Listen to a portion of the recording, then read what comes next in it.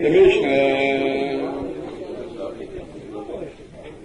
Mishalchim Kelim, you can send garments on Yontif as a gift.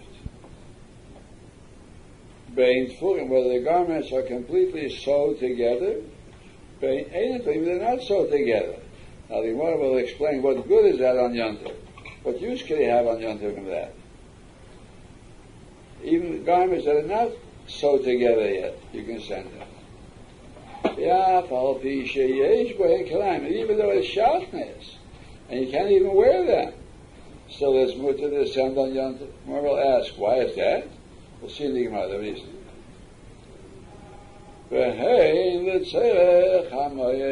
If it's for the purpose of Yontif, very means Yontif. Now, how kilayim, or unsewn garments, can be used on Yontif, the Gemara will explain. But not a sandal that has spikes in it, nails in it. There's a special takonas hachamim on Shabbos and Yontif not to wear sandals that have nails in them, because the Gemara tells them on Shabbos they were once hiding in the cave from their enemies, like in the time of the Hashmonaim, and somebody said he hears the enemy approaching with a false alarm. So they started in a panic running into the interior of the cave, and they trampled on each other with their spiked sandals, and they caused people to die because of that. So because of that, they made exer. Any time when people come together like on Shabbos or Yontif or a tiny Sibur, they should not wear spiked shoes, because it might clearly come to some tragedy in the panic. So you cannot send that because it's not fit to wear on Yontif.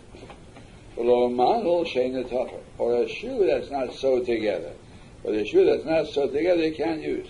The Gemara will explain, a garment that's not sewed together you can use to sit on it. Spread it out on the floor. But a shoe, the only use that you can do is wear it. And if it's not sewed together you can't wear it, therefore you cannot send that on Yontif. Not even a white shoe. A white shoe means a shoe of undyed leather, because people don't wear that. They used to wear only shoes that are dyed. It has to have an artisan, a craftsman, to dye this shoe. So therefore you cannot send undyed shoes. Tanakama holds that you can send undyed shoes, as long as they're fit to wear, we don't care.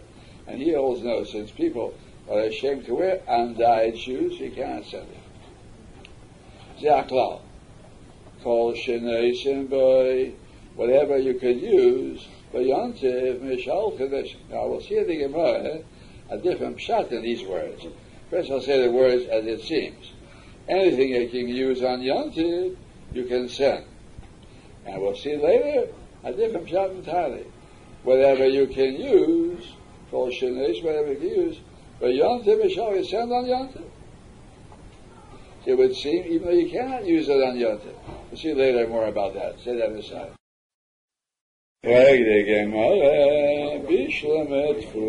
This is right. If the garments are sewed together, that's why you can send them Chozul Malbish. They're fit to wear. For Shein Tfurim and Shein Tfurim. And I can say even garments that are not sewed together, Nami, it's also understandable why you can send them on Yontif. Chozul Iksui. It's fit to cover yourself. Let's say as a blanket. Or you can add, or to sit on them. But if it's shatnez, the Mishnah permits that too. But what does that fit on Yontif? What can you do with shatnez? So why is it mutter to send it?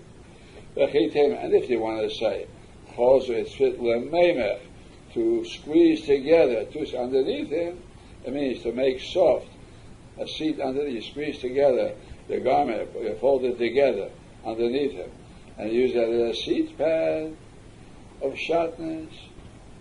So you might think that's mutter. He says no. What Tanya learned in the Baraisa, lo ya'ale alecha, you cannot bring up shatnez on you. You cannot wear shatnez on you. But it's mutter to spread it out underneath you. Since you're not wearing it, you're merely sitting on shatnez, al pi din, it should be permitted. I'm going to say you shouldn't do that. Although al pi din is mutter. Why is also to do it? Maybe one of the hairs of the shatnez garment, the pile, will rise up, and when suppose you're sitting unclothed on it, and the hairs will rise up the piles and warm his body. Now when they come up and they lean against his body, these hairs are doing the function of clothing on the side of the body. So when it's underneath you, I can say it's not clothing. But when it's already warming the sides of the body, then that's a function of clothing, and it's shatnez. In order to avoid such a possibility, you shouldn't sit on it. Now, the question remains now, what good is shatnez on Yom Tov? That you be able to send it? And you might say, the mavsik midi beini, you put something to intervene between your body and the shatnez. Let's say you spread out a sheet over the shatnez. So therefore your body won't be in contact with the shatnez. And the fact that it softens underneath you, that's not also by shatnez. Only chash was, some hairs of the pile might rise up and warm his body. But now the other sheet spread out, that won't happen. So therefore I would say kilayim are fit to use on Yom Tov. He says no. Amar Rabbi Shimon ben Pazi, Amar Yosef ben Levi, Amar Rabbi Yosef ben Shaul, Amar Rabbi Mishum Kolo Kaddish Yerushalayim, the holy gathering of Chachamim in Yerushalayim. Afilu Esher Matzois, even though there are 10 sheets spread out, through al gabs, one top of the other, and underneath, Kilayim Tachem and Shat is underneath them, the Gzera covers all these possibilities. Also, Lishon is also to sleep on it. It means it's a Gzera only, but the Gzera covers all these possibilities too. So the question now is, what's the heta? Why is it mutter to send shatnez kilayim on Yom Tov? It cannot be used at all. Ela the more answers. Vivila. It can be used as a curtain. You can spread it out over the doorway as a curtain. And therefore, since as a use on Yom Tov, it's mutter to send on Yom Tov as a gift. Since it's a curtain, you can use a curtain of shatnez, as long as it's not a garment. Say that inside. Like the Gemara, what are you saying? You can make a curtain of a shatnez garment. Why did they say a curtain is mekabel tumah? After all, it's not a garment. In order to be mekabel tumah, it has to be a keli. And a curtain is not a keli, not a garment. So why did it say it's mekabel tumah? For the servant, sometimes as he's standing, he warms himself by wrapping the curtain around his body, or pressing the curtain around his body in cold weather. And then it becomes a garment. And if it's shatnez, now, that's what's mekabel tumah. That's why a curtain is mekabel tumah. Because it can be used sometimes as a garment.